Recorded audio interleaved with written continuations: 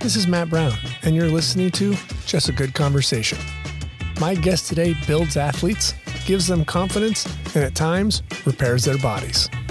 He is not 6'4" with a massive barrel chest, and he's not even a screamer. What Isaac Salazar is, the Cal State Fullerton Director of Strength and Conditioning, is a man with the knowledge and the brains to get the most out of his athletes when they walk into his weight room. One of the things people want to do, like when they want to train, they also want to eat better, right? And they look at things like, I should be eating this, I shouldn't be eating this, and they try to make, they take everything out of their pantry. They go buy all like grass-fed organic. They go to farmers markets. They buy like the best produce, and it rots in their fridge or it rots in their pantry. I'm Matt Brown, host of Just a Good Conversation. Take a listen to our archives. We've had such guests who have been awarded the Silver Star, Living with ALS, and Malcolm and Willem Brown. I just want to go to school and live a normal life and not have to deal with all this. And just like meet people, have everyone on campus. Yeah. Not have to deal with Zoom. You're always there. Yeah, when people... It'd just be so much better. I remember people were like, this is the new normal. I'd get so upset. I'm like, no, it's not. Don't even say that. I want to ever accept this as normal. So when I hear people or people post, this is the new normal. No, it won't. For you to say that, you give up. And I'm not giving up. And you gave up. You're letting this happen. And you're weak. I'm not going to let this... Can't let this come over you. Go to justagoodconversation.com for all our archives. Let's take a quick break for our sponsor before diving into our conversation with Isaac Salazar. Isaac, thank you for your time today. Thanks, Matt. I've always enjoyed, when we're at the ballpark and seeing you get set up. I think your job is really, really cool, and I think the shots you take are so awesome. A couple of our alumni, like Matt Orloff, his dad was a photographer, we get to talk about like how good you are. And he said, he makes me look really good. I said, yes, he does. He makes all of our guys look like big leaguers. Well, I miss, this year away of not being around and seeing you, throw weights at kids and stretch them out and get them all ready to go. It's been horrible. Yeah. How are you handling it? Like when we first went home, 365 days ago. We started to like prepare all of our athletes for just like a month of off-season workouts remotely, and then we'll see you soon. So you just thought 30 days and we'll be back. Yeah, like a 2 to 3 week window. We thought like, hey, we're going to shut down. We're going to let this, we're going to flatten the curve, right? And and we're going to bunker down, and we'll see you soon, and we'll just prepare for, a really long off season where we have time to dive in and develop. And, after peeling off the layers of like how long this could be, we started to really prepare for like establishing content for our athletes and being a presence while they're at home, something that they can do with access or no access, wherever they were. Right. Just creating like a positive influence on some lifestyle habits that we thought that they can really put in their toolbox, so that maybe when they came back to us at some point, they had some foundational skills that we kind of rush and don't get to really tap into. Sure. And we're just off-season work, train hard. In-season work, monetize, maintain, whatever, where we don't really get to dive into like the learning part of being a pro. How was it for you though? Like your routine was totally disrupted as much as theirs, right? It's March. You've got basketball in the tournament. You've got golf going on. You got baseball and softball. Track's got 9,000 kids. Totally. Like, how was it for you physically to like try to juggle that? Yeah. What I try to do is like give lots of responsibility to our sports staff. So I at least have my finger on the pulse of what they're doing. And I hopefully have selected the right people that are really good at what they're doing as well, so that they can monitor their group of responsibilities and create like this really good, robust program. So that's always in my mind, like who's coming in, who's got to do what, especially with our baseball guys in season. It's always like, how do we work around bullpen schedules? And I got to know this guy's got to get ready for a start. What is he doing? Right. This group of position players are coming in at a certain time around practice. Like that's always like the white noise in the back of my head. And I didn't have to worry about all that. And that was like concerning that I wasn't like engaging in some of the things that like are mentally engaging and right. Like, and like my day-to-day and my routine. Did it kind of throw you off a little bit? A punch, like absolutely. And see, I think that kind of gets forgotten. Everybody thinks the kids. There's staff. They've got a routine around those kids. So yeah. My time is managed around like who's coming in the door, how can programs, I find right? Yeah, all of that, getting people prepared, understand the program. Off-season programs too. Mm-hmm. So they might not be their season, but they're in. Yeah. Like for us, like off season is the time of the training frequency goes up, the attention to training goes up. So it's higher frequency, it's more learning, it's more preparation. The time that we actually are in the weight room training is longer. We're covering a larger exercise menu. It's college strength training is development training. So it's learning how to train. And that takes like some layers of teaching and organization. So I have a yearly checklist. I should be here with these groups of athletes. We should have covered this certain amount of things. They should be prepared this way. And when we had to stop, it's just like, well, am I going to help them where they need help? And I personally like love to be in a organized routine where, I could eat the same thing every day for breakfast and the same thing for lunch every day, have the same snack at the same time. And like, it's like regimented, and that's like how my brain works. I can be consistent. And in my training, it's the same. Like I train, I have long-term plan when I train. I check the box every time. I don't miss days. I don't miss reps. It's like the patient method. Sure. And I get good development. And like, that was overwhelming. Like, am I going to be able to train? Because I like to train too. Sure. That refreshes my brain and keeps me interested in learning new strategies for training to help give more resources about get development. So that was hard. Silver lining was we had a newborn. So it's very rare for the new father to say that's the silver lining. Silver lining. Well, my first one was like right when off-season baseball training starts, like August of 2017. Yeah, August 2017. My first daughter, Mercedes, was born, and we didn't know like how to be parents yet. New parents. So it's like I will be home for a week, be back to dive it in with a heavy, intense, guttural training with baseball for a week. Come back for a week where it's just us and not the help of my mother-in-law, and we'll figure how to do all this stuff out. I need to make sure like those guys are taken care of. Right. We got to spend more time with my youngest, Amada. So my youngest got like to see dad every single day for, the time March till October. Wow. Yeah. Every day. And my wife works in the healthcare industry, at a natural childbirth center called South Coast Midwifery, where she, helps on the admin side. And they were getting busier as people were concerned about where am I going to deliver babies? And sure. I don't know much about hospital births now with COVID. My partner wants to be involved. I don't know what kind of access they'll get. So they were ramping up business, and she was still able to work uninterrupted according to her schedule. So I was there for all the naps and all the burpings and feedings and diaper changes. We built. So you lost all of your kids and got your one full-time more time. Yeah. So tried to manufacture like the best fit home gym. I went on to YouTube. There's a guy on YouTube. He does a page called Garage Gym Reviews. He teaches you how to build stuff. Right. So I built a squat rack out of cement buckets and fence posts, so you can have like a standing rack. Right.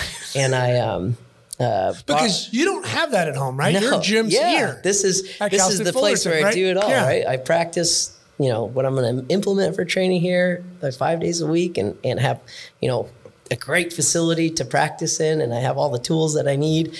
I don't have anything at home. When I go home, you really became a regular person. Yeah, regular Joe with nothing, no access to anything like anybody else. So I became like a YouTube bandit and figured out how to build stuff, and got to borrow some things from school that were transportable. A couple of kettlebells here and there. Yeah, I brought a barbell and a variety of weights. Right. Went to like a horse feed store, got some rubber mats, built like this little makeshift like a rector set style of training where I could basically do everything to a degree. I built like a pull-up station in my garage. Wow. Yeah. Yeah. So I got pretty involved. So I was like still on my routine at lunchtime twice a week, Monday, Tuesday, off on Wednesday, Thursday, Friday, never missed. Sometimes naps would be interrupted by training. So I'd pull the pack and play in the garage and throw one of the kids in the pack and play. The other one, not the best parenting advice, but was on an iPad, watching daddy train. That's all right. Yeah. Yeah. You would have been left to a black and white TV somewhere in the house, so it's okay. Yeah, most likely. Most likely. And then, our day-to-day was to connect with our athletes that were maybe at a higher degree of importance for development. We wanted to use that opportunity to take advantage of the time you have. Right. Look at the positives. Turn it around physically if you're lacking physically. So, we had team staff meetings with our athletic department, getting updated on what's going on. Strength and conditioning staff meetings weekly on how we can build content better for our athletes. And then, sport team meetings where we would find times to be like educators for, fitness and wellness. Right. Or teach them about the access that they're going to have, whether it's like, if you're at home, what can you do at home with nothing? If you want to build something out of, go to Home Depot, you want to be a Home Depot weight room guy, we can teach you how to do that too. Right. Yeah. So that was fun. Because you're dealing with kids all over the country, probably out of the US, right? Some. Right? Yeah. Soccer's got a couple. Soccer, some basketballs. So everybody's scattered across the world. I had 2 girls that were coming in as freshmen from Australia. Oh, Jesus. On the women's basketball program. And they had more access than our US athletes. So we built a developmental program that had YouTube links and actually selection that was pretty foundational. It was like 2 12-week phases of training. And I said, if you can practice this will set you up to be adaptable to training, whether we get to do it here eventually. Right. But that turned into like also giving that to other teams that had access. The one thing that I would say like we got to do through COVID is be collaborative as a staff. My assistant coach, Alex Baljic, and I, and our GAs that were current at the time, and even our new ones that we integrated in the summertime, got to make stuff that was reachable to all the athletes all at once. Okay. Instead of intra-assignment, where you're individualizing the training based on the sport population that you're working with. So we made it conditional to what was open. If you're stuck at home, there's a button to push on Google Sheets where you can, or Google Drive where you can find tons of access to references and training and videos. If you have some equipment, we got some equipment workout. If you got access to a gym, here's the method. If you want to learn how to, you spent a lot of hours putting this thing together. Yeah, free content for the athletes. It was, we're like Google rats where we use like the tech that's free. Like there's so much free stuff that you can use on Google Doc, Google Sheet. And so we were able to dump video, slideshow, tons of things. Links, anything you could. And then we used it as a platform. Then we'll get in front of the team and show them where everything is. Or we'll get in front of a population that needs to know how to maybe eat for athletic performance instead of just compositional performance. Right. So I think that was one thing that I really, really was proud of, like learning better ways to communicate some of those things that we don't get to touch on when we're just in the trenches training people all the time. Right. Like the wellness piece without sounding like you need to do this better or you aren't doing this well. It's more like, here's an avenue to feel better, play better, and achieve your goals. How many took to it? I would say it's like, hard because it's my population. And I think like from my experience, the baseball population guys see like the track record of the alumni that are making money and are developing physically out after they're done playing, and they want access to that. Right. They want a piece of that. So we want to provide like, how did they get there? They started foundationally somewhere too. So they're a little more responsive to just integrating the plan, saying this is the avenue, and they attack it themselves. Okay. On the basketball side, they are responsive if you can package it by, I'm going to help you and guide you through it and create a level of accountability so that you can do this well. And so that's what Coach Alex did really, really well, is set up, multiple Zoom meetings with those guys, even through access points that were maybe different than our baseball program. Right. But still providing like tons of reach during that time in a unique way by the population that receives it differently. Sure. Yeah. So give me a little backstory. How did you find yourself interested in throwing some steel around? Okay. Because it's typically like million years ago, Mel and I and Ryan Ermeling went to Nebraska and we got to see their training facility. Yeah. And it looked like basically a Costco size, weight room and all in red. Yes. So how does one like you decide, like, I think I find this interesting? Yeah, totally. I would say for me, it was a favorable marriage for development athletically. During your baseball career? Okay. Yeah, I got to play at a pretty competitive high school in the Inland Empire. Etowah High School it's a large populated high school in a dense populated area. So the competition level is pretty good. Okay. And like even now, I tell our young coaches, like, my presence in the weight room is different than someone who's like 6'6" and 300 pounds and used to play football and can. Absolutely. And it's humongous, right? They just garner respect because they are a physical presence. Well, sure. I can try to do the same by being excellent and organized and sharp. And when I demonstrate things, I do it the way it's intended. And I'm fairly competent, right? Almost to like the positive degree relative to the people that I'm teaching. Like I feel like an expert. I look like an expert. Can walk the walk and talk the talk. Athletically, I had that drive all the time. I loved baseball. I thought it was the best thing ever, and worked at it ever since I was young enough to set up the tee myself and to set up a net myself. And, during the summertime, I would just practice in any capacity of my own. I didn't have friends that played the game, so I'd play other sports with them. Okay. Like basketball, tennis, loved the idea of like, I never want to be picked last for any sport. Like, right. I want Isaac on my team. Yeah. Yeah. So that was like a driving motivator. Sure. And I didn't mind being like the undersized little guy. Like I took it as a challenge. Like, I love competing against people who are bigger, stronger, more capable. Right. And I love beating those guys. It's great. So in high school, as I was getting to play varsity, I didn't play very much my junior year. And we had a couple guys who were the same class as me, and we would work out together at like a local gym. Okay. And we didn't know what to do. Like, we would use the machines. We would do things that we like to do. See other people doing. Right. You see like these huge bodybuilders with stringer tees and their milk jugs of water. And what are they doing? Let's practice that. Sure. Yeah. That looks easy. Yeah. And like, whatever you want to call it, like late bloomer, late adapter, physically, whatever. I was like 109 pounds. I like 109. Right. Like Buck 09 was what I nicknamed my freshman year of high school. My Spanish teacher called me Buck 09. She had two kids on the baseball team. They were twins, and they were already like developed 6 foot, 185 pound freshmen. Like we get those freshmen in college, right? I'm like super tiny. Yeah. But they ended up not playing later in life, like later in high school, like they kind of gave it up, and I just kind of tick, little by little, kept working at it.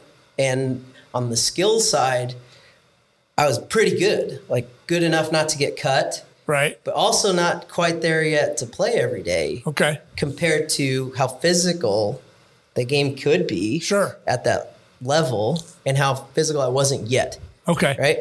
So I always got this like great, is this called like the Eagle Award or the Spirit Award? Like the hardest, you're the hard worker. Hardest working guy. Like, gosh, man. Every practice. Yes. He's always Thank you, I guess. Like, and my dad, he would, come to the games knowing I wasn't going to play. And he was always like positive and influential on like working hard. Like, he's a go-getter, like works his butt off to the nth degree, just retired from, 40 plus years at UPS as a package driver. And, I think that's one of the, character traits, always like kind of buried deep inside. He's like, just work hard, just work hard, just work hard. And he would tell the parents, like, jokingly, that's my son in the dugout. He'll cheer the hardest. He might not play, but he'll cheer the hardest. And like I started to catch up on the skill wise my senior year and got to play every day and play enough to get an opportunity to be considered for like all conference or all league or whatever it was. Sure. We played good enough. We got to the postseason, first time in a long, long time, and played adequately, to be in the starting lineup and hit above average. And I didn't really know like how college baseball works. I loved college baseball. I'd watch it. Was college on your radar? Oh yeah. Like academically, so like solid enough to go anywhere. Okay. Like any UC academically strong enough. Like I did all the AP classes. Okay. Like school was not hard. Sports was like, I want to marry the two in some capacity. I want to be able to play. Did any guidance counselor talk to you? Not athletically, only academically. Like, here's your scores. Like, you can get into all these UCs. Great. I didn't know like how to put yourself in a position to be like recruited walk-on at a good school. Or the JC route. Like how to develop that. Like, I know way more now because I've seen it all up You're and in down. The thick of it. Up and down. And my wife, you've got coaches. Yeah, my wife played Division I soccer at Arizona State. Like, so if our kids are capable enough, at least we know. Right, you have a map. Yeah, my parents had no idea. They knew I didn't play that much and got to play a little my senior year. And you had great grades, but they didn't know how to put it together. We weren't sure, and I was like left to be less confident about my ability. Fortunately, got to play at like a showcase for in high school at a spring tournament where we played like the good schools that are down El Toro, Capel Valley. Like it was like the Wiener Schnitzel Classic. I think you heard that. It was like Woodbridge High School. And the head coach at Vanguard University got to see me play. They had a pretty good little run, their NAIA school down in Costa Mesa. The year before, they were like one win away from getting to Lewiston, Idaho. Had you ever even heard of Vanguard? Never heard of the school. Right. Never heard of the school. I knew of like the Cal Baptist. Okay. I went to a private Christian junior high, and I had a PE teacher who was a baseball player at Cal Baptist. Okay. And I thought this guy was like a physical specimen, like ran like a deer. He must have in my mind, he must have been like, 7 feet tall, 300 pounds of raw steel, just like loud. And he was always talking about how good he was at baseball. I'm sure he was. Right. But that's what I knew about that league. I was like, oh, Cal Baptist in that league, that's A school. But, my radar was like, UC Irvine, Santa Barbara, SC. When I was little, we were big SC football, basketball, baseball fans. Right. That was like the school. Now it's like, we want everything against SC. Like, we don't like the culture. We want them to not perform well. We want to, we love beating big schools. Like, I like that attitude, chip on our shoulders. We beat the best. It's great. So you find yourself at Vanguard? Yeah, I got a chance to go there as a recruited walk-on. Okay. He's like, you're so good academically. You're going to get some award there, and then we'll see what happens, athletically. Okay. And I was like, cool. No one else is lobbying for me to go to school. I thought in high school, like, if you are good enough, someone will, hey, we want you. I didn't know the whole, put yourself in the best position to be advertised. Scene. Right. And it's an industry now, Yeah. Oh, God, yes. It's just a huge industry. And we had no idea how to navigate that. So no one told me like I was good enough. And you just get in your head like, oh, maybe I'm not good enough. Right. I got to play my freshman year halfway through the year and started. So all 4 years I became like a contributor. And every year I got better, like tons better, like so much better. I was on like a draft board my senior year. Because you're playing. It's amazing what happens when you start playing. And also getting bigger and stronger. And so that was like the key. Like I was good enough on the skill wise. I can always play defense. I was like a great baseball rat. Like I never struck out, executed well. I could steal. I was a good base runner, played good defense, all like good. Like that's a baseball player. Right. And I always felt like I was passed on like, we'll take a projection. Right. We'll take the 6'3" guy. Totally. He might strike out a lot, but he's 6'3". Totally. Yeah, he passes the eye test for sure. Right. Well, that's it. Yeah. And so I was like, I want to be a little better on that end. And I remember like we had this dumpy weight room that was at Vanguard University. It was like a rec center, but only had dumbbells up to like 60 pounds. That was like the highest one. No college style training, you know, it's just like leftover weights from the 70s or whatever, rusted out. And I, first week of school, like I'm going to go train with our upperclassmen that I met on my recruiting visit that were nice to me. They're cool with me. And I remember them, like, we were bench pressing, and they were like bench pressing in the 60s, like rep it out. I'm like, oh my gosh, I can never do that.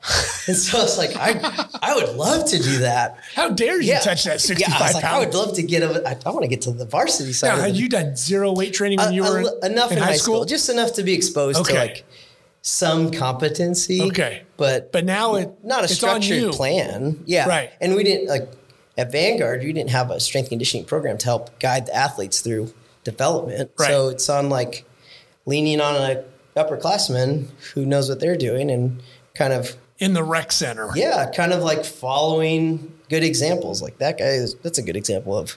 So was it like that for your 4 years? Just you for and the that first 65 pound Just for the first two, you know? Okay. We got a new coach who's now a friend of mine. His name's Scott Maloney, who came in and he was a volunteer coach at like the unpaid assistant at Michigan. Oh, okay. So coming from like a program that has support staff to develop players, right?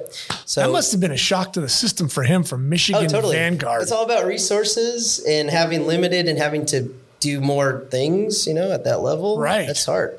And to have to try to make an immediate impact on the program, that could be challenging. Wow. So he built a relationship with a physical therapy clinic that had like a branch of sports performance training called, it was Restore Physical Therapy. They're still around in the area.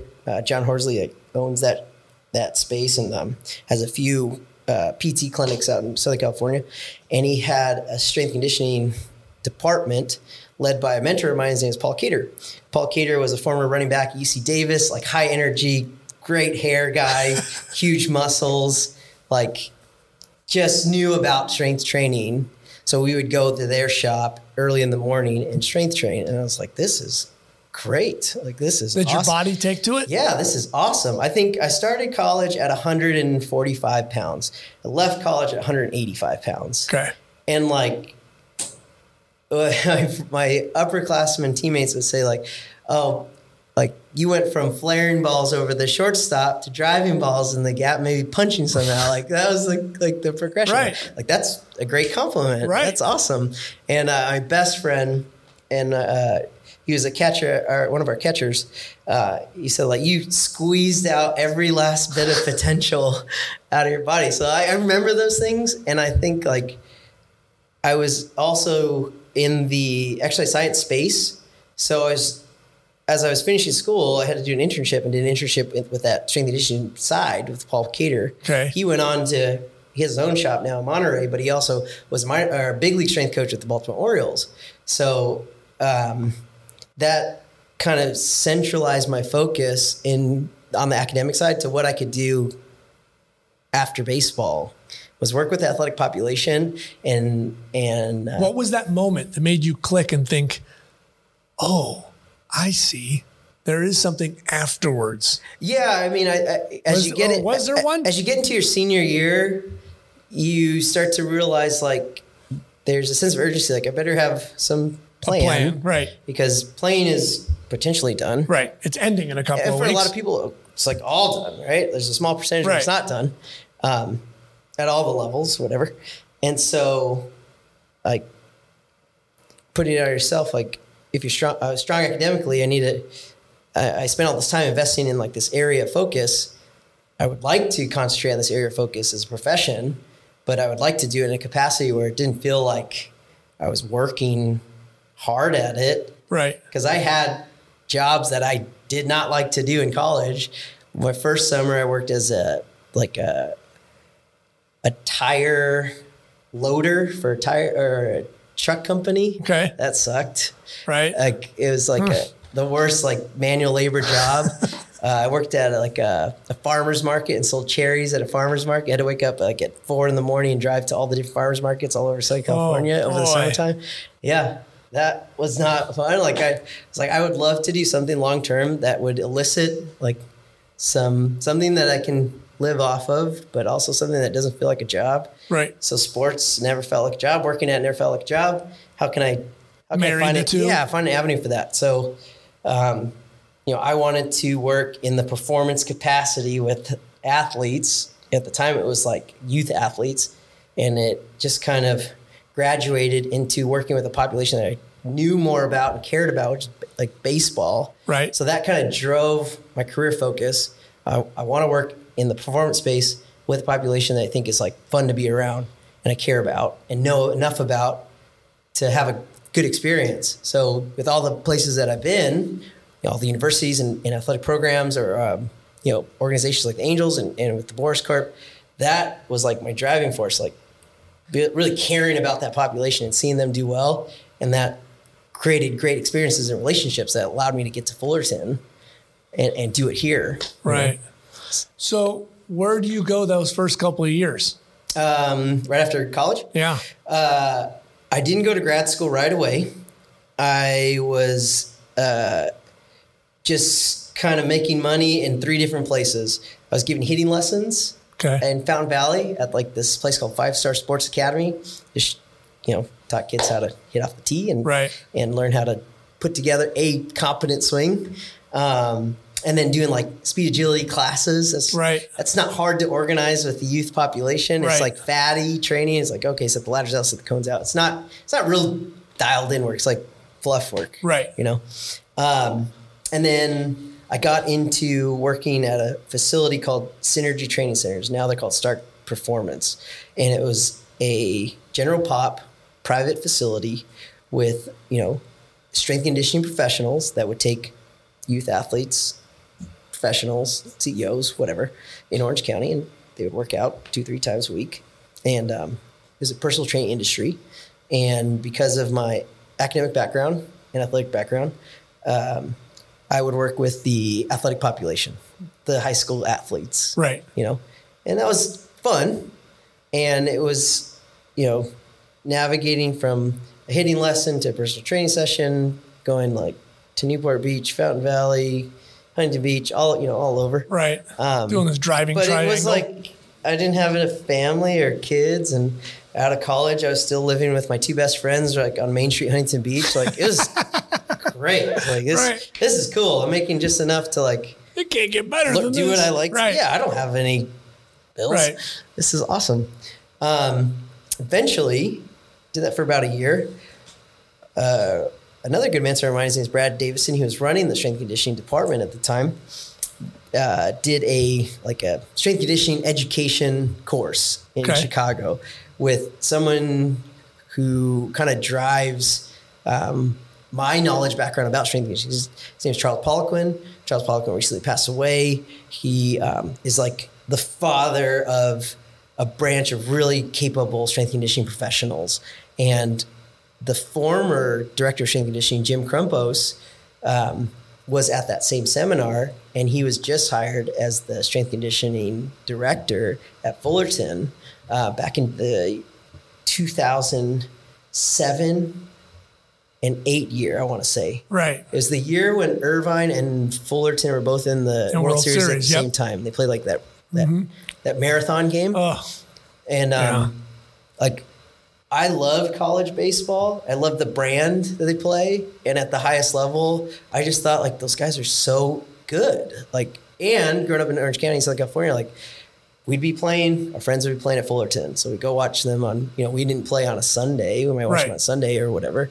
And so like these guys are just great players. So that brand was like awesome, right? Like the pinstripes are awesome. The brand of baseball they play, like, I can get behind it. Sure. They work hard. They're disciplined. They don't look like they ever mess up. When you're mine, they're larger than life, right? Sure, absolutely. They're the Titans. They're well coached. You would have given your arm to play here. Yeah, totally. Right. Totally. So he, being the director, needed some support staff. So he hired a part-time assistant coach who was a former track athlete who just finished up his master's, and he needed a graduate assistant. So grad school wasn't even on my radar. And grad assistant programs are very competitive across the country. It's just like getting into college coaching on the baseball side. It's super competitive. It's about who you know and who's going to trust you and giving you a chance. And he didn't know anybody in the area, so he was leaning on a reference. And I didn't know how competitive it could be. And so we're already in August, starting that year when Dave Serrano took over and Coach Horton left to Oregon. And he needed a grad assistant to fulfill, working with all the programs. I said, I'll ask Jim if I'll do it. And he called me. He's like, if you can get into grad school, you got it. He's like, are your grades good? I was like, they're very good. Yeah. The grades are more than capable. And school was already starting. And then right now it would be unheard of to get into grad school so late in the game. Right. And the grad program at Fullerton for strength and conditioning or kinesiology is really competitive. So they turn down capable people all the time. Right. And it's so populated because, it propels you to be in the conversation of getting good positions in the field. And it prepares you to academically and network wise to create some, branches to get in the field. So like just what you need. Naive self was like, sure. Yeah, I'll do it. I'm in. I like working with sports. How hard can it be? Oh yeah, totally. And I worked at a level that was like 2 at a time, maybe 3 at a time. And I get into my first session with Jim, and Jim, he's now the director of Olympic sports at University of Arizona. I think he's an athletics director now for overall performance, like promoted. He's really excellent at his job, and I learned a ton from him. It's one of those branches of education, a mentor of mine, but his presence is way different than mine. Loud, energetic, barrel-chested, in your face, will slap you. Right. So I get in that environment. Dustin Garneau's on the team. Like we have some physical guys. Like Jared Clark's on the team. Chris Davis is there. Some guys who really like to work out. Yeah, these guys are huge. Like they're bigger than when I see them on TV. And this weight room is at the bottom of the stadium. It's rusted out. It's a sweat box in August. The music is so loud, and it's like Dustin's music, and he likes like Slipknot and Pantera, like screamo music. And like, whoa, my gosh, like what is going on? Like he's yelling at like everybody, commanding that room with, the fall, you might carry 40 guys. And they all kind of got to know what's going on or someone's going to get hurt. And I remember like getting in there, he's like, all I want you to do is take care of these 4 freshmen that are problems for me. All right. So that was like my first experience in a dialed in college environment, right? We get to conditioning. We have Christian Colon is a freshman, throws up in conditioning. Gary Brown's a freshman. He throws up during conditioning. They did like a stadium run. Jake Silverman is on the team. He like jumps off of the stadium stairs to like make time so that the team doesn't have to run more. I'm like, this is crazy. Like we're going to send someone to the hospital. And like the coaches are watching conditioning like they love to do at the time. It's way different now. Oh, right. Yeah. And they're just like loving it. Right. Like, this is nuts. They want to see their Spartans just going crazy at each other. Yeah. Right? Warriors. Yeah. I remember one semester we had some guys that maybe did too much extracurricularly on a Friday night for a Saturday lift. And it was supposed to be an important lift. And the whole day was committed to like reinforcing some behavioral things on the makeshift football field. It's like, man, this is a tough environment. Oh yeah. So it taught me some good strategies to drive training for teams, right? Right. Some skills that were good, some skills that weren't as good, some things that work, some things that don't work. That's how I got into collegiate training. And here you find yourself years later running the ship. But I still talk to all those 7, 8, 9 alumni games. Right. They're close in age to me. One of the players, Eric Komatsu, was a teammate of mine my senior year at Vanguard. He was a freshman. We were on the same team. So he got there the next year, the 08, 09 year, when they went to Omaha. Right. He was very, very good at Vanguard. Very good. Like shouldn't have been at Vanguard. Sometimes those kids slip through, right? Went to junior college, went to Camarillo High School, or went to Oxnard Community College, was drafted, went to Fullerton. and they're like, you played with this guy? Like, this guy does not work hard. And he became, the same level as all these great players. Right. And that stuck with me too. Like, I like to, at the beginning of the off season, say, hey, show of hands if you were all area code, all conference were drafted. Right. Everyone raises their hand. Like, not everyone's going to play. Right. And not everyone's going to get drafted. So there's some shaft, throwing out here. Yeah. So that was cool to be able to use that. And because he started to really dive into the work side and became like someone who's not fast to being fast. Right. And he got to the big leagues. Sure. Like, that is great. Yeah. That is awesome. 5'8.5", 5'9" guy with real pop getting the big leagues. As we sit here and talk today, Scotty Hurst got called up for the Cardinals. Same team as Eric. I messaged him yesterday. Yeah. And he said, thank you for all of your help. Because I love encouraging those little guys. Right. And if I know you're a good baseball player, I'm gonna endorse you in the weight room. I'm gonna like, look at this good baseball player who's also really good in the weight room. Everyone be like him. Right. Everyone do what he's doing. And when they, pre-COVID, when all of our minor leaguers would come through the door, same thing. Look at my grown-up baseball boys, right? These are like, they're men now. They handle themselves like pros. Like, act like them. You'll make money. Yes. And that's fun to see and to implement and to do and to drive that culture. Before it was more like driving that, and now I get to like, they know it. They know I'm a piece to that development. I get more like, yes, coach. No, I got it. And you don't have to call him coach. Like, I don't, you know what I mean? Like I don't feel 36. I feel like I'm still like 25. And I feel like, especially when you get around them. Yeah. Like, you don't have to call me coach. Like, right. But I can communicate. You eat up their youth because it's just being awesome. Around a bunch of 18-year-olds. It's awesome. And like, someone's asked me like, do you like college over pro? And I said, I love pro sports. Like, don't get me wrong. It's cool. And you can say the same thing. Like, when you're in the stadium during BP and the lights are on and the music's blaring and the screens are on, you're like, this is awesome. Like, this is first class. This is great. Yeah.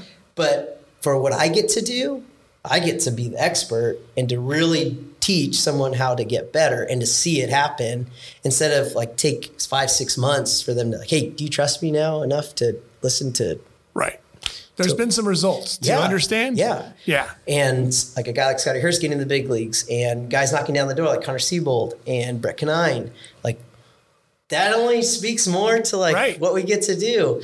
Thomas Eshelman being like, when he was here as a freshman and, I think his first week, I kept calling him by the wrong name. Like he's like, hey, my name is Thomas, coach. All right, I'll figure it out. You just keep working hard. You just do your thing, kid. I'll figure it out, rookie. No problem. I have 300 kids in here. Yeah. I've got a lot of guys who I need to know. You see that guy Matt Chapman over there? I got to worry about him too because he's a crazy man walking through this way. So I'll get to it, Thomas. Thomas, I got it. I got it. Tom, can whatever I just call you Red? It's too hard. It's too many syllables. But another guy like acted like a pro right away. And having that experience, like working at the Boris Corp and working at the Angels, you see like who's a professional, what do professionals do, how do they stay in the game the longest? And now you can teach that skill and you can recognize it or you can encourage it and teach that habit. So you see those guys that are the best players that have that habit already in hand. That's the sweet spot. You just highlight those guys, let them lead the charge, and your team dynamic becomes way better. Right.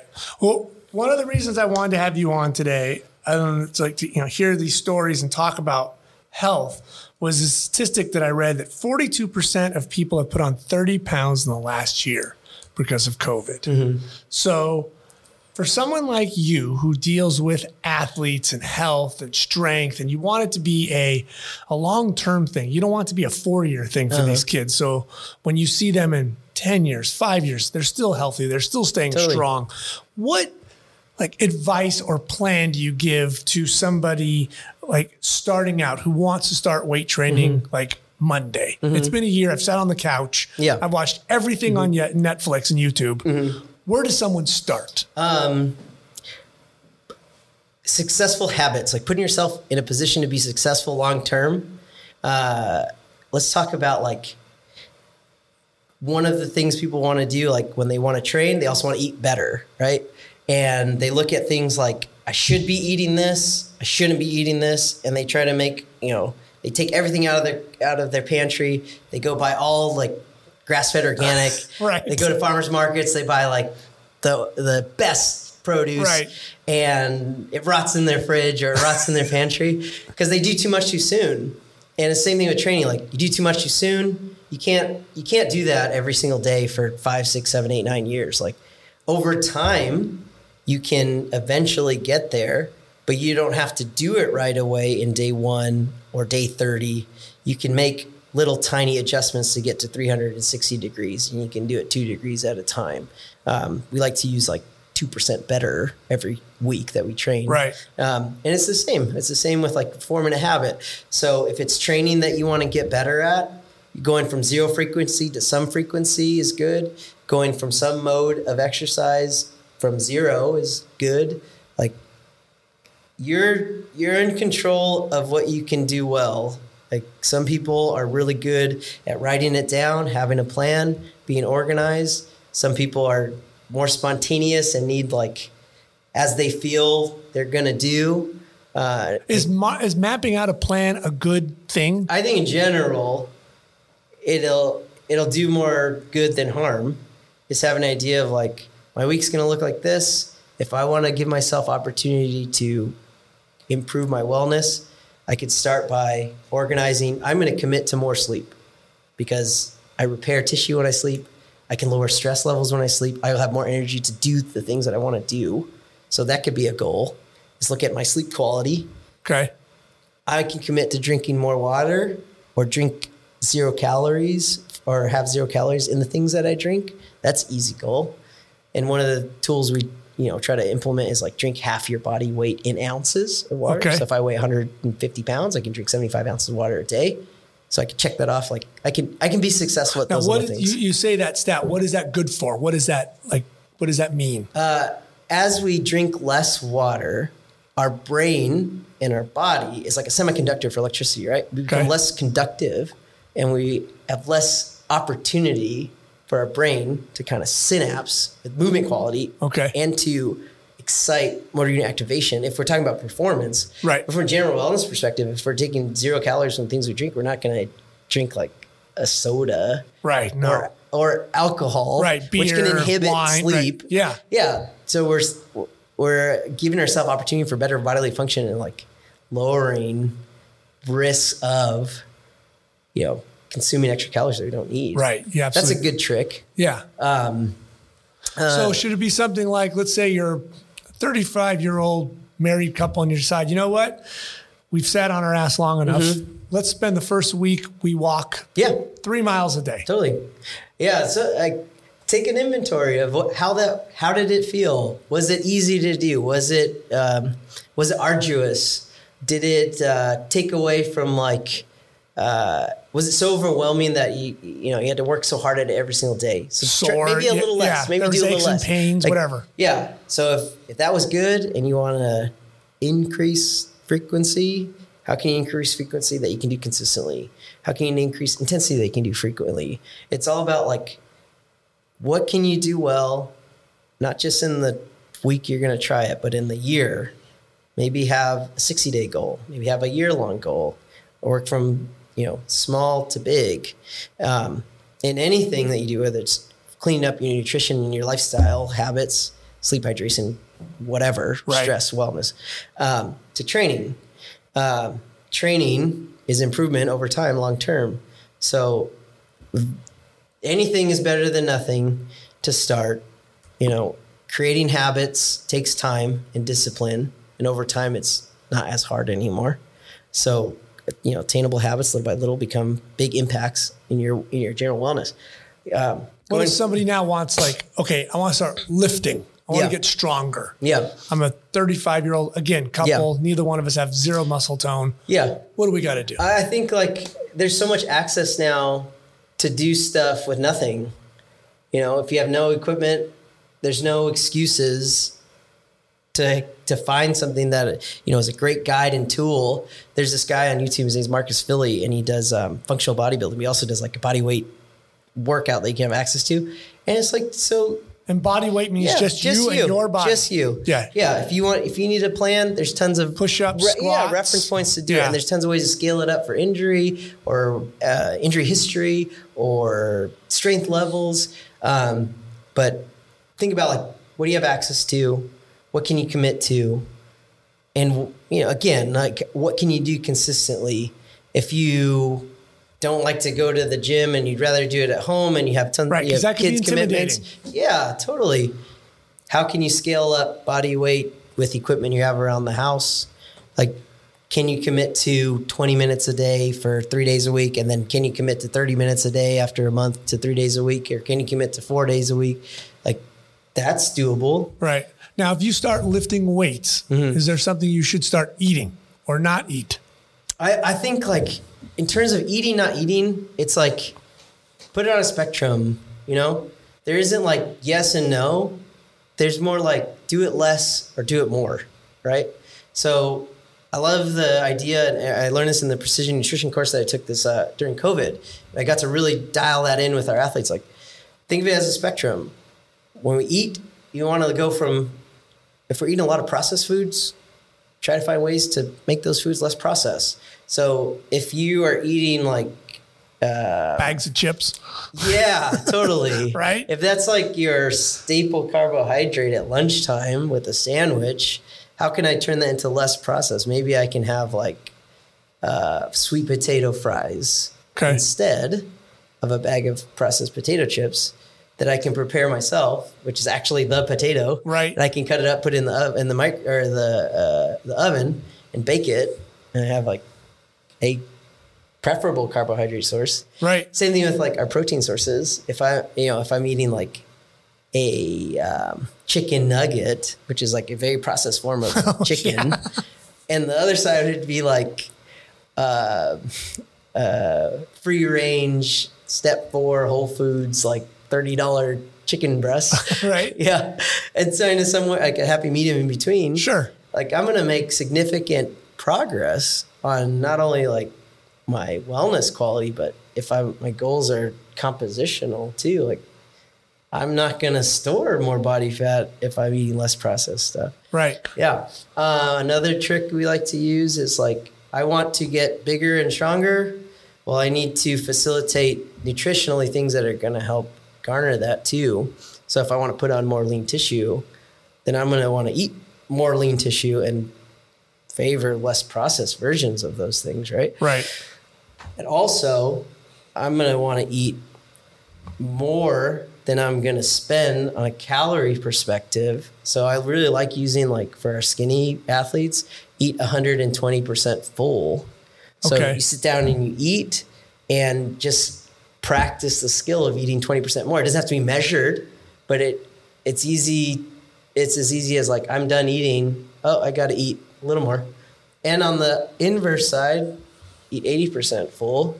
If we're trying to work at a caloric deficit for general pop, maybe most of our athletes need to eat more calories because the expenditure rate in school is higher than the consumption rate. Right. So in the off season, like they do a really good job, like putting on more mass. But during the school year, there's more practice and there's more training and there's more school stuff and there's less time.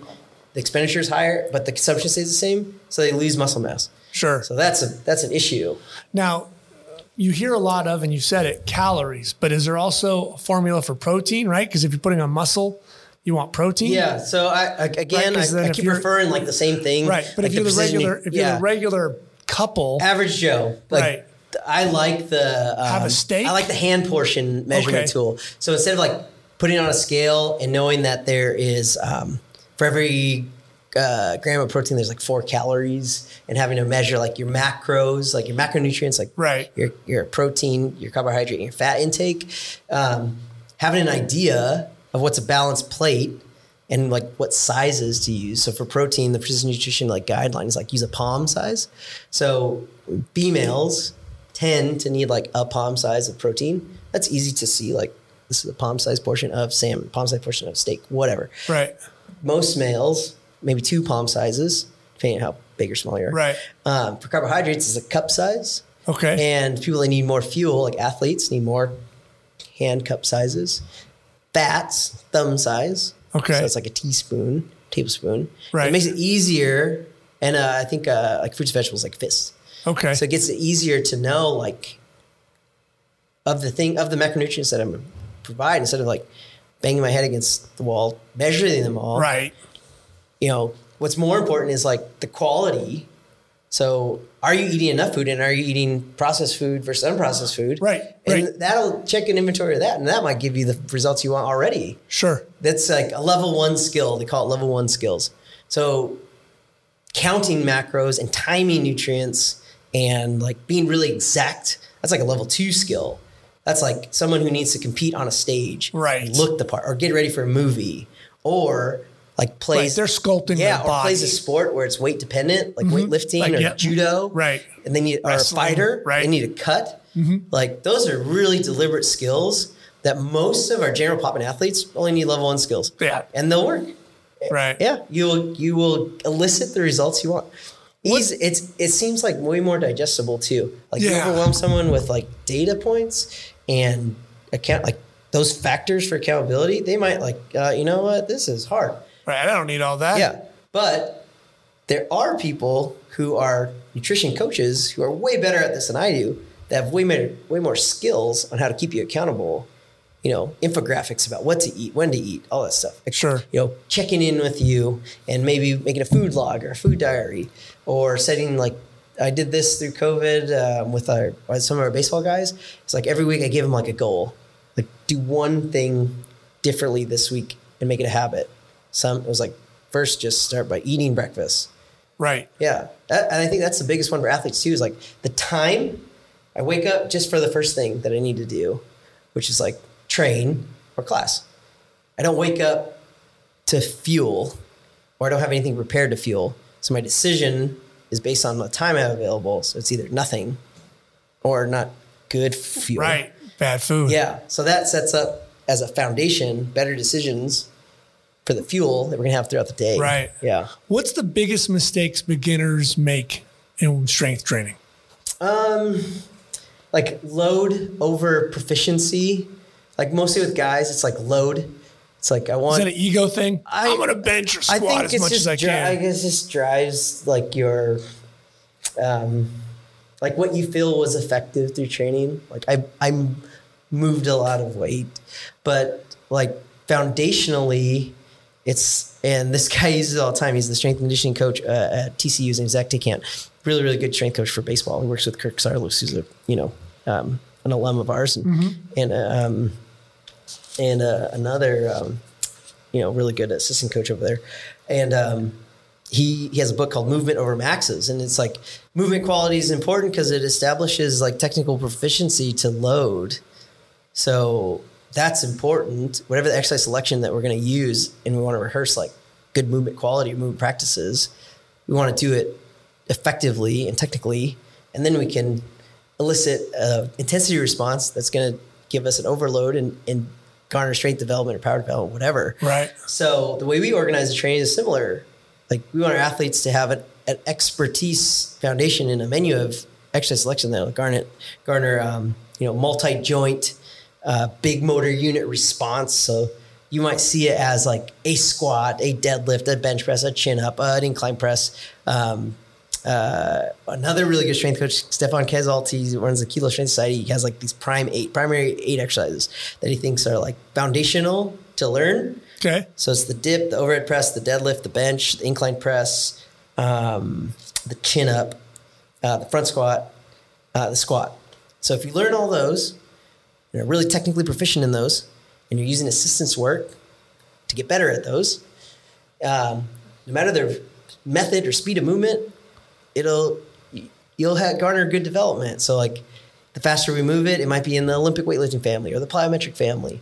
So if you have a favorable menu that you're technically good at, right, you can tap into advanced methods that are going to elicit a response that's favorable, whatever it is, whether it's, compositional development, hypertrophy, fat loss, strength, power, all those. But you got to have a competency to train. Sure. Our job is to teach the training competency.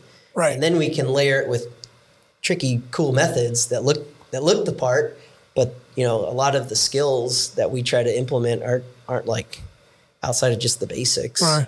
So for beginners, is it better for free weights or machines? I think in a lot of circumstances, the free weights are going to elicit like good movement quality. Okay. Certain goals are better served with machines. Sure. Yeah, they just are. You have the propensity to use more reps in a leg press than you can in a squat pattern without injury, right? Or without pattern overload. I would say like we blend it. Our primary exercise selection, the big multi-joint movers are like free weight pace. Right. Same thing with assistance mostly. And our single joint exercises, the one that are going to hammer like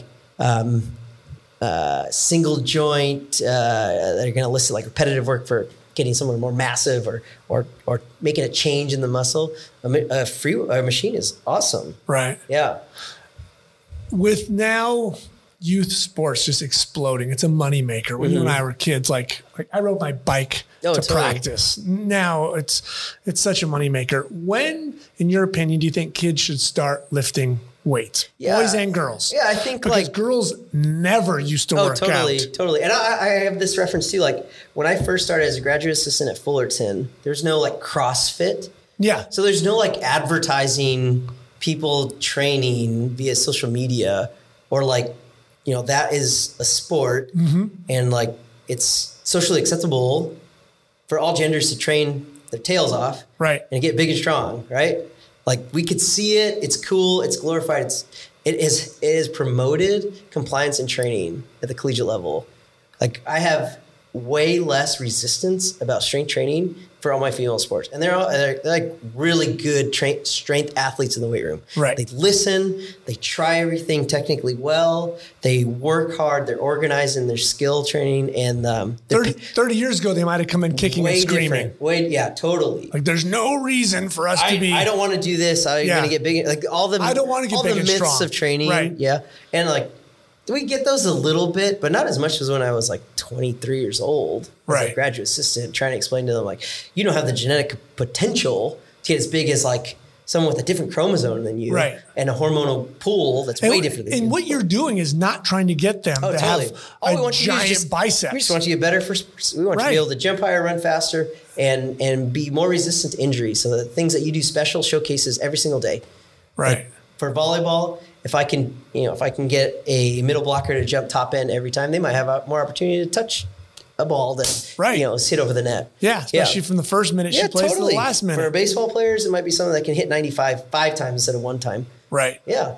So when should kids start lifting weights? I think learning the skill set of weight training as movement based and getting rehearsal of like a pattern of training, a squat pattern, a lunge pattern, a hinge pattern, a pressing pattern, like push up, a pull pattern. You could do that anytime, right? There isn't a ton of literature that supports that whole like platelet, like fusing. Right. It's an old Harvard myth. It's just train smart, train progressively, be organized, use the least path of resistance. Don't use more methods when one will get it done, right? Don't use tricky methods when the basics will get it done. Sure. Yeah. I think like at the youth, they look up and see like, look at what LeBron James is doing. Look what Mike Trout does on the off-season training side.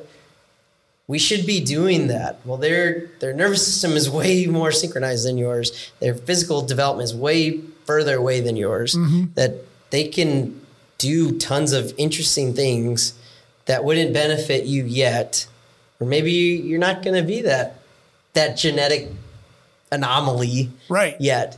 But if we learn the basics of training and good patterns of training, it's adaptable for development. We will get better. We'll get stronger. It'll be a synergist to. I mean, you know this. Everybody's body's different. Like when I was with the Angels, they would always have to keep Howie Kendrick under wraps because they said if he used to lift weights, he would end up looking like a linebacker.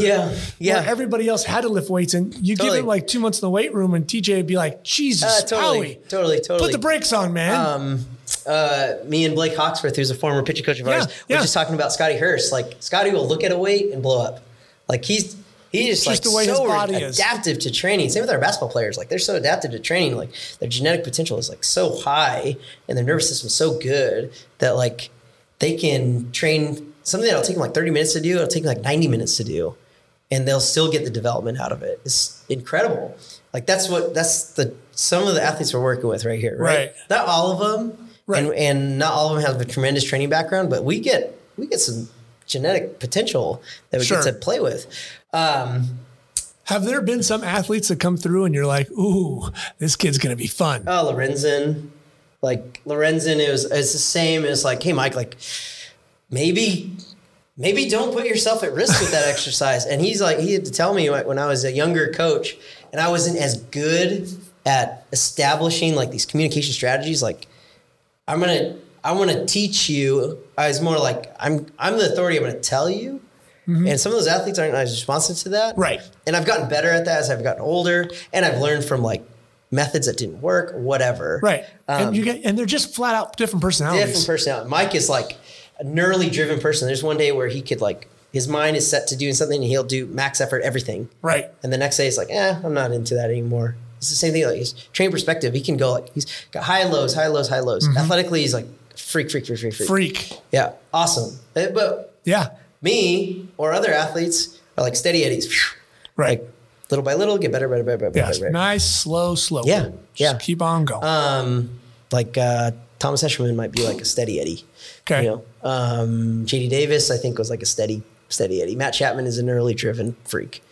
Yeah. He is like crazy special, like a Lorenzen crazy special. Right. That's fun to work with, but it's also fun to see like you've taught them stuff too. Sure. That have aided in their development. They have a favorable experience, and now they're like doing some really cool things, like on the best showcase ever. And it's not about me, but I love like being a part of their journey and being a positive part of the journey. So when they come back to Fullerton, like, I love being at Fullerton. Like, I love the guys there. I love my coaches there. That's awesome. Right. Yeah. It's especially like here at Fullerton, baseball is the sport. It's the showcase between all the sports. Sure. You look at those early Augie teams in the late 70s, early 80s, none of those guys were massive. Mm-hmm. They had great mustaches. Mm-hmm, they all had chew, but nobody was ginormous. Mm-hmm. Now you get some of these guys, like a Lorenzen. Yeah. He is swollen. Yeah. These guys have really taken to getting themselves in the weight room. Yeah. And I think like there's two things that like elicit that. What you can see what everyone's doing now across the country. Right. There's so much more access, right? And the culture is now and has always been like, we are baseball rats and we have a high baseball IQ and we make other people make mistakes and it's a war of attrition for us and we're going to outlast you before you're going to make the first mistake before we do. Like we'll play catch, we'll play defense, we'll hit enough and we'll execute to win. Right. Now, this is my personal opinion. When I look at like all these great Power 5 conferences that have tons of like physical guys, like I'll look at the dugout at Vanderbilt, LSU, TCU, even UCLA, even USC. Like they get the most physical dudes, and if they can teach them how to be good baseball players, like that's a tough lineup to get through. Right. You know, that's pretty hard to compete against. So we want to be similar. We still want, like, I know Hookie wants to get the baseball players that are baseball rats and like are gutty and heady and can learn how to play the game the way he wants. But we need the physicalness. Right. Too. He wants bigger dudes. Yeah, too. We need it. And we've gotten away with it sometimes. Earlier in like dead ball era, we pitch it good, hit it enough.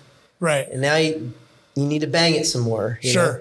So in those Power 5 conferences, you can obviously see that some of those programs are getting the benefits of a football school because they're getting fuel, they're getting a table, they're getting a cafeteria, they're getting someone to travel with them and decide all their meals. They're getting a snack pack when they get on a plane or a bus. They're getting a replenishing shake before they get off the bus or after a game. They're getting more tools. Right. And more coaches, more repair. GAs. Everybody's on them. For us, it's like, it's not that we don't work hard enough or elicit the right type of training. Other teams just have better access to repairing.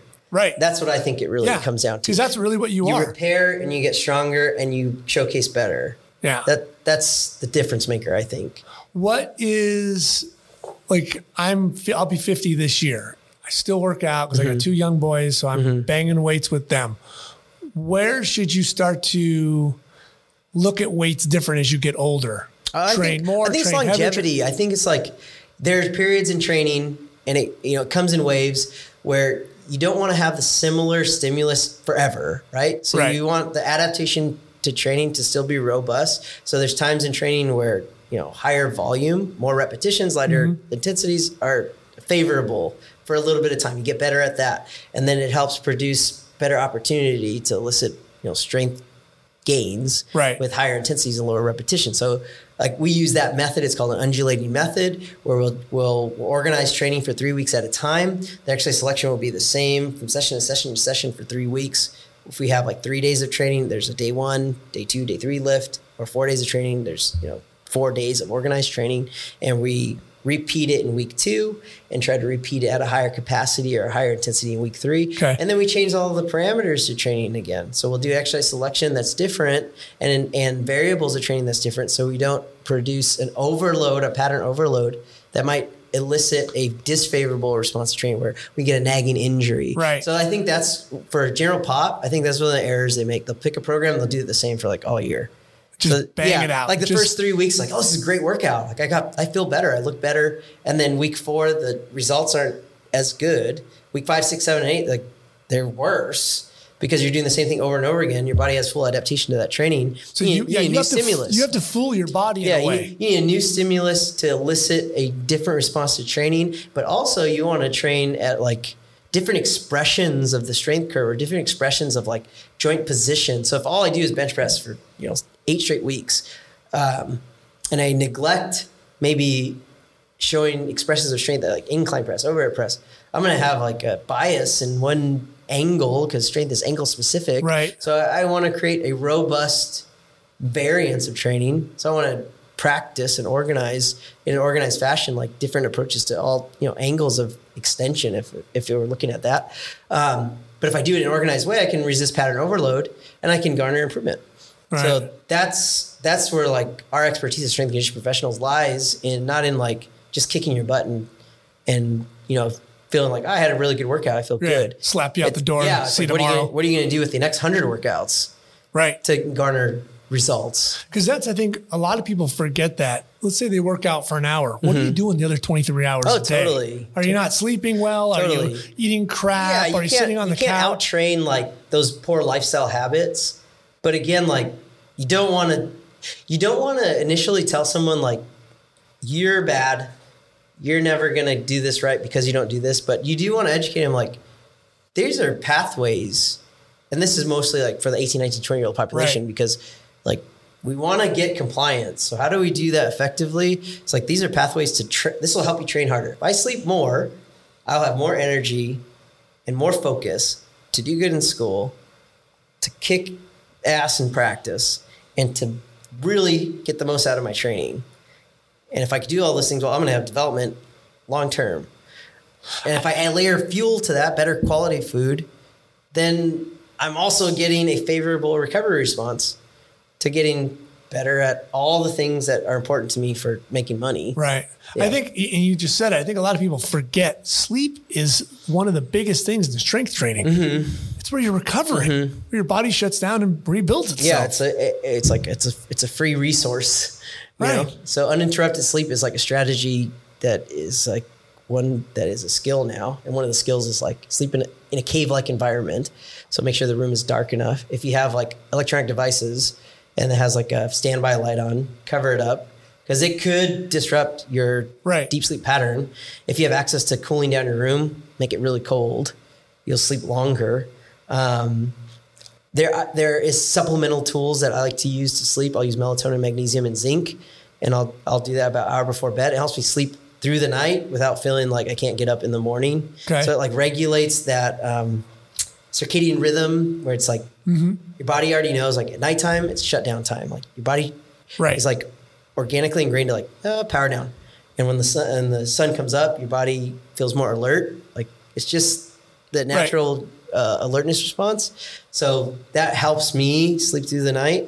And like some people always say like no electronic devices 1 hour before bed. Like I don't do that. Right. Like that's impossible. That's impossible. Yeah. I don't do that. I'm not Amish. I'm watching TV. Yeah. I'm watching TV to power down from like just getting crushed all day. Right. By like being a presence for 18-year-old to 19-year-old high energy people. You know, yeah. And then 1 to 3-year-old high energy people. Yeah. Like I'm gonna power down the way I want to, and that's like relief for me. Give me something. Yeah, I'm not gonna read and meditate. Like I don't do that stuff. No. Yeah, so I still need to find ways to sleep uninterrupted. Easier when our kids sleep through the night than when they don't, but also measurable in results. Like I have this story for my coaches and my athletes. Like my kids, when they're first born, make me measurably weaker. Sure. And we use this hand dynamometer test. So it's a grip test.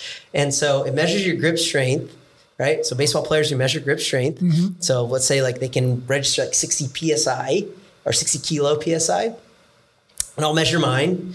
And when I get good sleep, I can repeat it. When I get bad sleep, I can't even get close. Really? Yeah. So my nervous system is like not repaired and not efficient, not ready to train. But at 20 years old, these guys are nervous freaks. Like one of the great strength coaches, Preston Green, his like running joke with like his 19-year-old basketball players, he's a strength coach at Florida, really, really good one, men's basketball. He's like, you warmed up yet? He's like, what am I saying? You're 19, you're always warm. Yeah. Yeah, you're always ready. I'm not warm anymore. And that goes into like how I can relate to these older professionals that I want to work with, maybe one-on-one, online, remotely, or whatever, like a Dustin Garneau. Like those are the little edges that matter that get you ready to train. You're touching it. How important is warming up? Oh, 100%. Like it pays off as you get older. And how much is warming up? 20 minutes, 30 minutes? So heart rate? There's like 2 methods that I like to use when we train. We warm up to get our body temperature up, right? Okay. Just to get it up. It could be anything you like to do. Some guys, like in the summertime, we might go shoot hoops for like 5-10 minutes. Okay. Hey, it's something fun. Right. In the team training environment, it's 40 guys. It's organized. Look, we're Army, right? We're on the cadence. We do it right. It all looks the same, right? It's disciplined because that's part of the culture. Sure. Right? And it's 40 guys. Yeah, we want to make sure everyone has the best opportunity not to hurt themselves, So a general warm-up can be get the body tuned up in lots of different ways, lots of different movements. It could be a dynamic warm-up where you see me do it on the field all the time with the guys. Mm-hmm. It could be in place, just movement prep. There's tons of ways. Rope. Yeah, tons of ways to do it. Just get the blood flowing. So then whatever we're going to do for that day, we'll call it a specific warm-up. That's where it matters to me the most. It's specific to the task. So let's say I'm going to do a squat workout, right? Okay. Well, I don't want the squat to be sloppy because it's going to elicit the majority of the training session. A squat workout might take 25 minutes of my 50 minutes that I'm going to train. My assistance workout might take 15 minutes, and my remedial work, whatever, it's like single joint, ab work, whatever, it's only going to take 10 minutes. So the biggest piece of the pie is that squat workout. It's going to elicit the biggest response because we're removing the most joints possible. We're recruiting the most nervous system recruitment possible. It's the big lift for the day, right? Right. And the way that I teach the training is like, we're going to do it A+. In the A category, it's going to be done as technically proficient as possible. It's going to look the way it's intended. The speed of movement is going to be prescribed. It's not going to be a mess. And we won't pick weights outside of the rep range because it's a cardinal sin in our weight room to miss reps in the A category. Okay. It's like against the law. Yeah. It's like against the New Testament of training. Like we do not miss reps. And Brandon Bobo was one of our freshmen this year. Okay. And I don't like yelling at the guys, but I love like teachable moments. Yeah, so those are the best. I have like Apple TV to drive the training, and I always carry the remote so I can pause it, so I don't have to yell. Like I don't want to be a screamer. I want to be like, I just want to talk and garner compliance. Mm-hmm. Like not because like I'm intimidating, but because I have information that's valuable, and I care about you, and I want to give you something that you're gonna learn. You're gonna change your behavior in a positive direction, So like A category list for us is the big lift of the day. Let's say we're doing a squat workout. It was another one, but let's say it was the squat workout, right? And our sets to warm up was like, we always practice with the bar. And I tell them like, we're going to practice with the bar every single time because you're going to rehearse the movement. You rehearse the way it's intended. You're going to feel the movement correctly. You're going to know when it's the easiest how to do it right. As it gets harder, you're going to know how you can load appropriately so you can stay in that framework to do it correctly, the way it's intended, right? Okay. Not out of control, not partially, like the best way possible. So that's our specific warm up. We use the barbell. We increase the weight by a little bit of percentages till we get close to our first working set. And we prescribe like 4 sets of 4, which is like a really manageable in-season volumes, like 16 total reps. It's not a high intensity right now. It's something like that we can easily like tap into.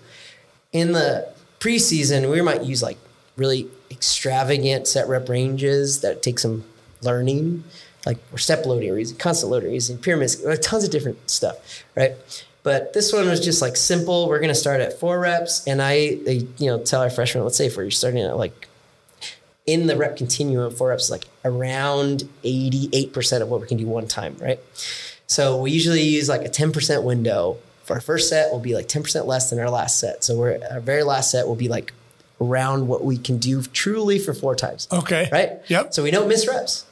Still get them in. Yeah. Okay. So our Kensey spread, even though it's submaximal, we're working like technical proficiency, and we're going to get better. Like, because the next week we'll do a new percentage. We'll work a little bit harder, right? So we'll be past what we can do 4 times. That's like the rationale, and it's favorable for having success.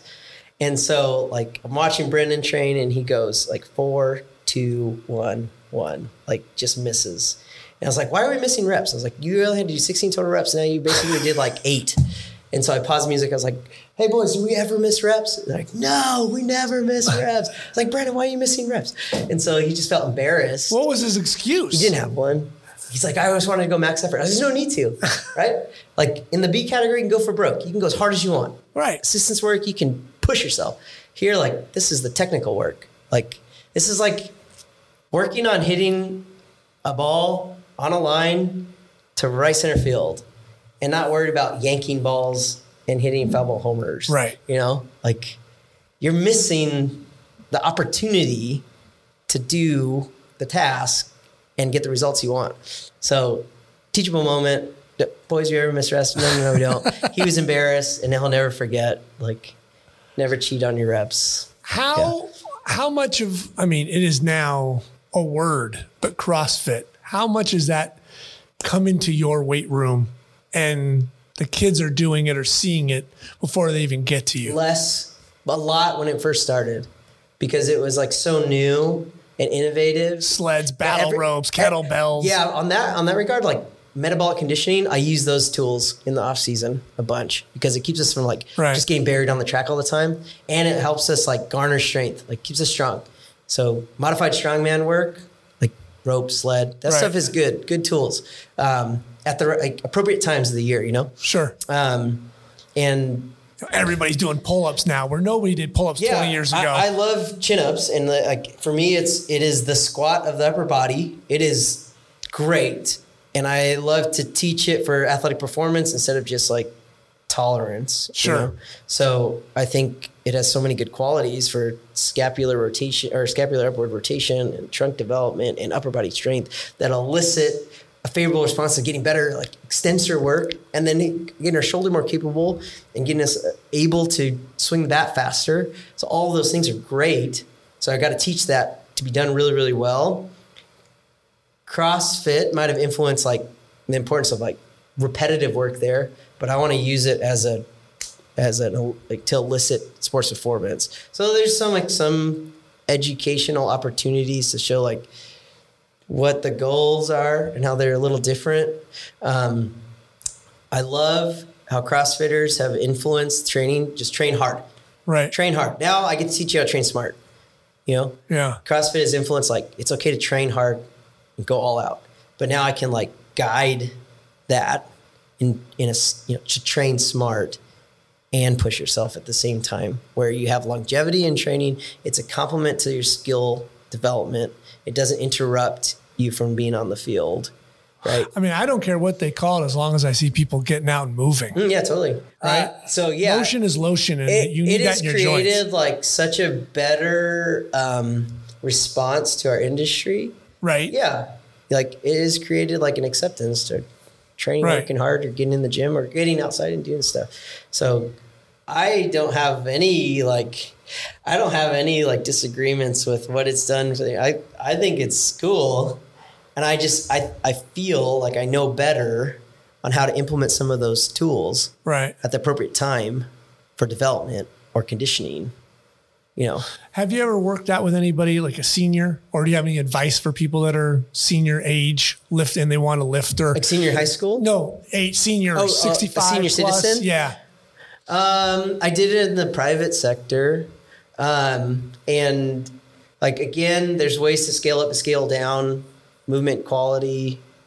It's the same, right? You know? It's like, because I read a lot where you can have so many less injuries to the senior citizen community if they have muscle strength that obviously your body starts to lose as you get older. Yeah, it'll prepare you from being more resilient to falls. Yes. Hip and head injuries and recovery from bone injury. Yeah. So yeah, I mean, there's tons of ways to scale up and down by ability, and just having like, if you're going to work with a professional, work with someone who like can plan and scale it to your needs based on like your assessment. Right. Like what's your injury history? What's your health history? What's your exercise tolerance? You know, all those things. Like someone who is a professional should be able to organize something that you can do well. Right. Yeah, totally. And I think like everyone will always benefit from making better adjustments on the spectrum of nutrition.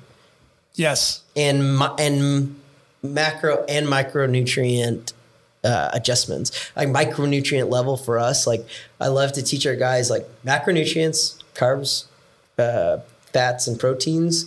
Like how to get enough and the right kind. That's and sleep and hydration. That's like level 1. That's the cement, you know. Right. And then the next one to maximize the results from those would be like micronutrients. So filling in the gaps. Maybe you don't eat a high frequency of certain fruits or vegetables that would give you like a profile of vitamins and minerals that you need. Okay.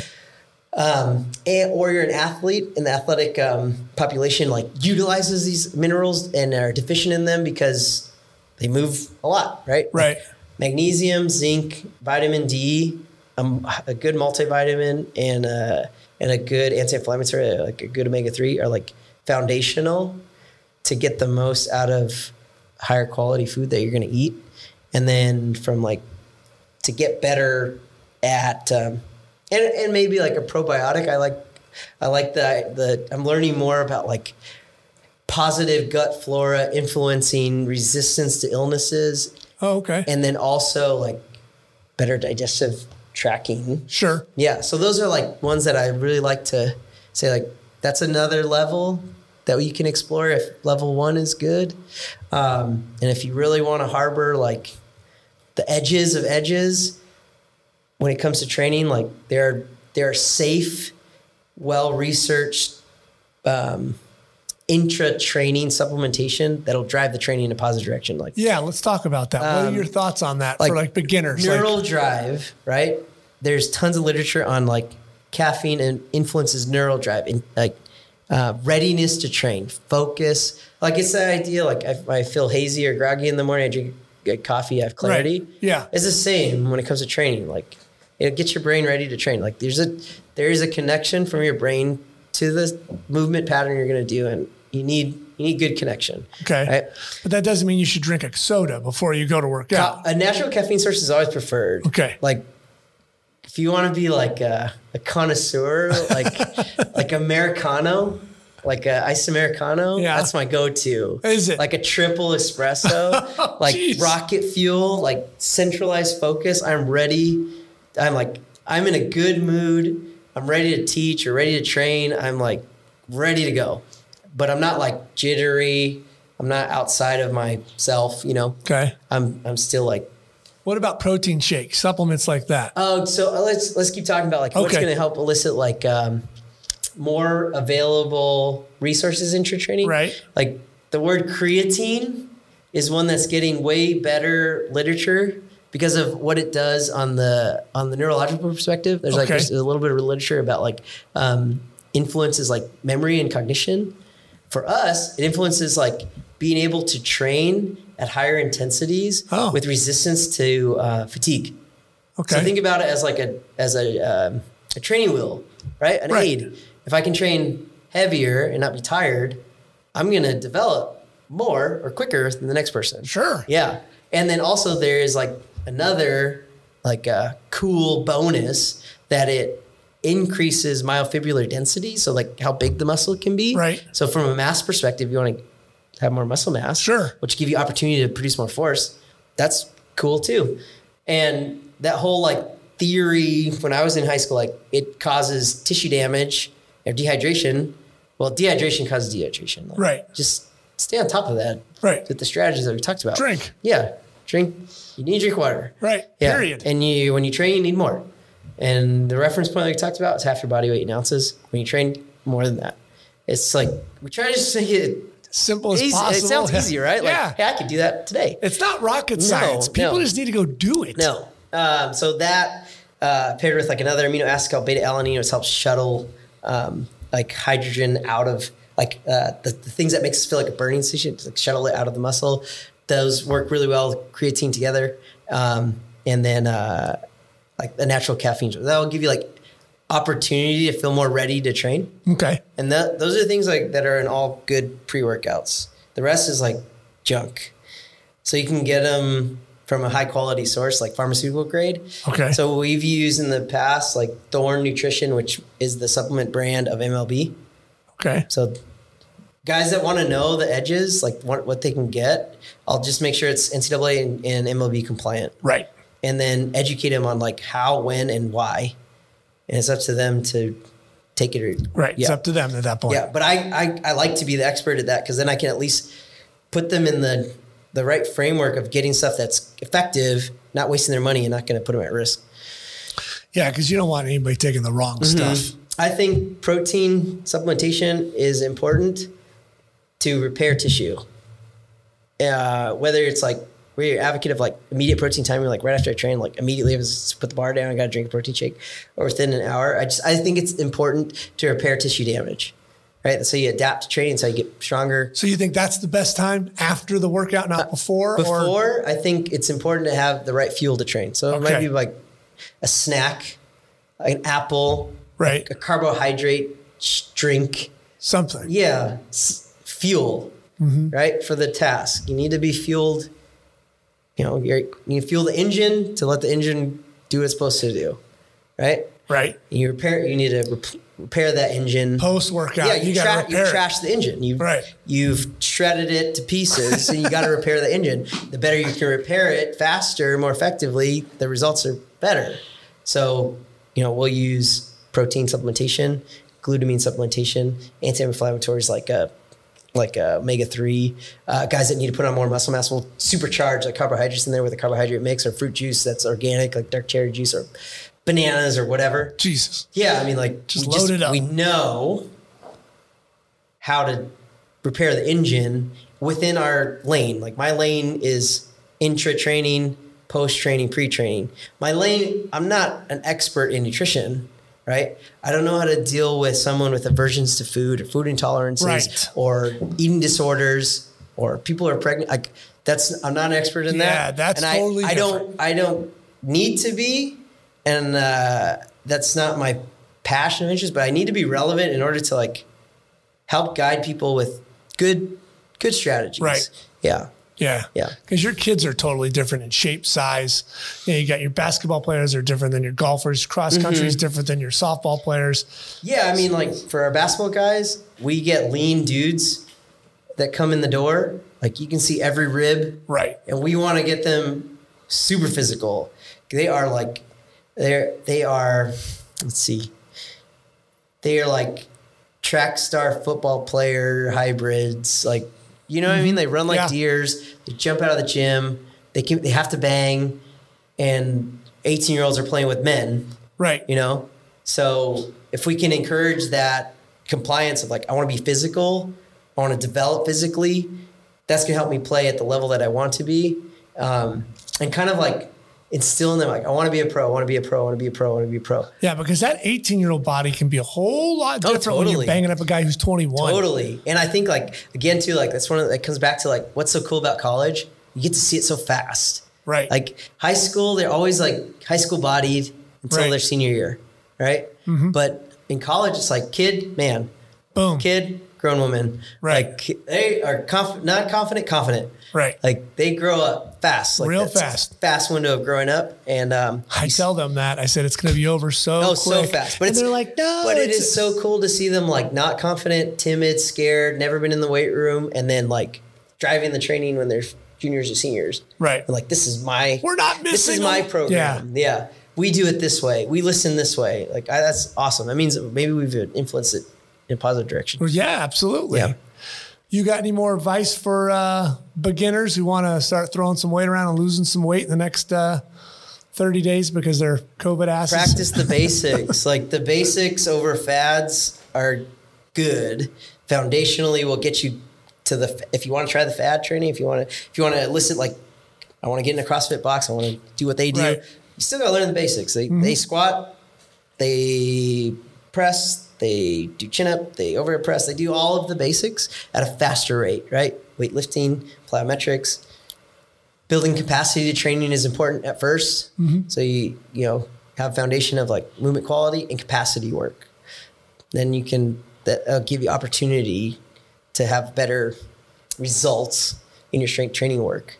But learning the basics is never out of style. And you'll say that with anything, right? Any skill. Yeah. You can't just like go to advanced method because you've lost out on all the things that teach you like all the parts that you're going to need at the advanced method. Right. Yeah. You need that. So I think like that's important.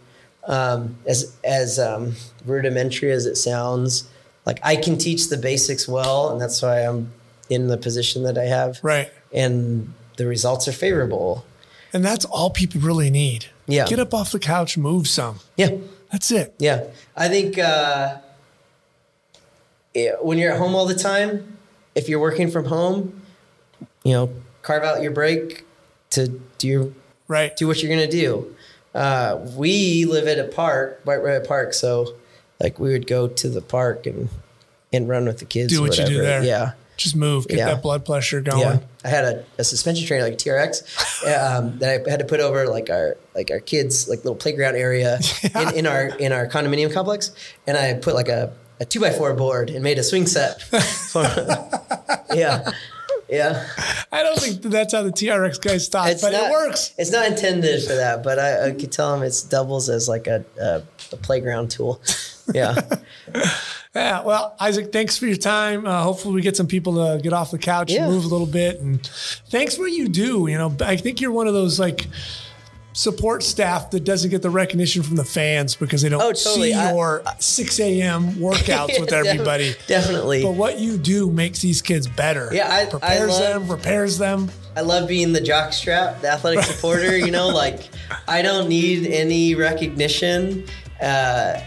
I like to stay behind the scenes. Like I even said, like when we're at the games and like I'm in the dugout, I'm sitting in the top step with the coaches. Like I like to watch and I like to be on the pulse of what's going on. I don't need to be like the rah-rah guy. I don't need to be the center of attention. Like they're the players. Like that's their job. Yeah, I want them to learn because I think I have some good strategies for them to be pros. Right. Yeah. Thanks for your time, man. I appreciate it. Yeah, thank you, Matt. It's a lot of fun. Hey, thank you so much. Thank you for listening. Please click the like button if you enjoyed the episode. Subscribe as well. You can always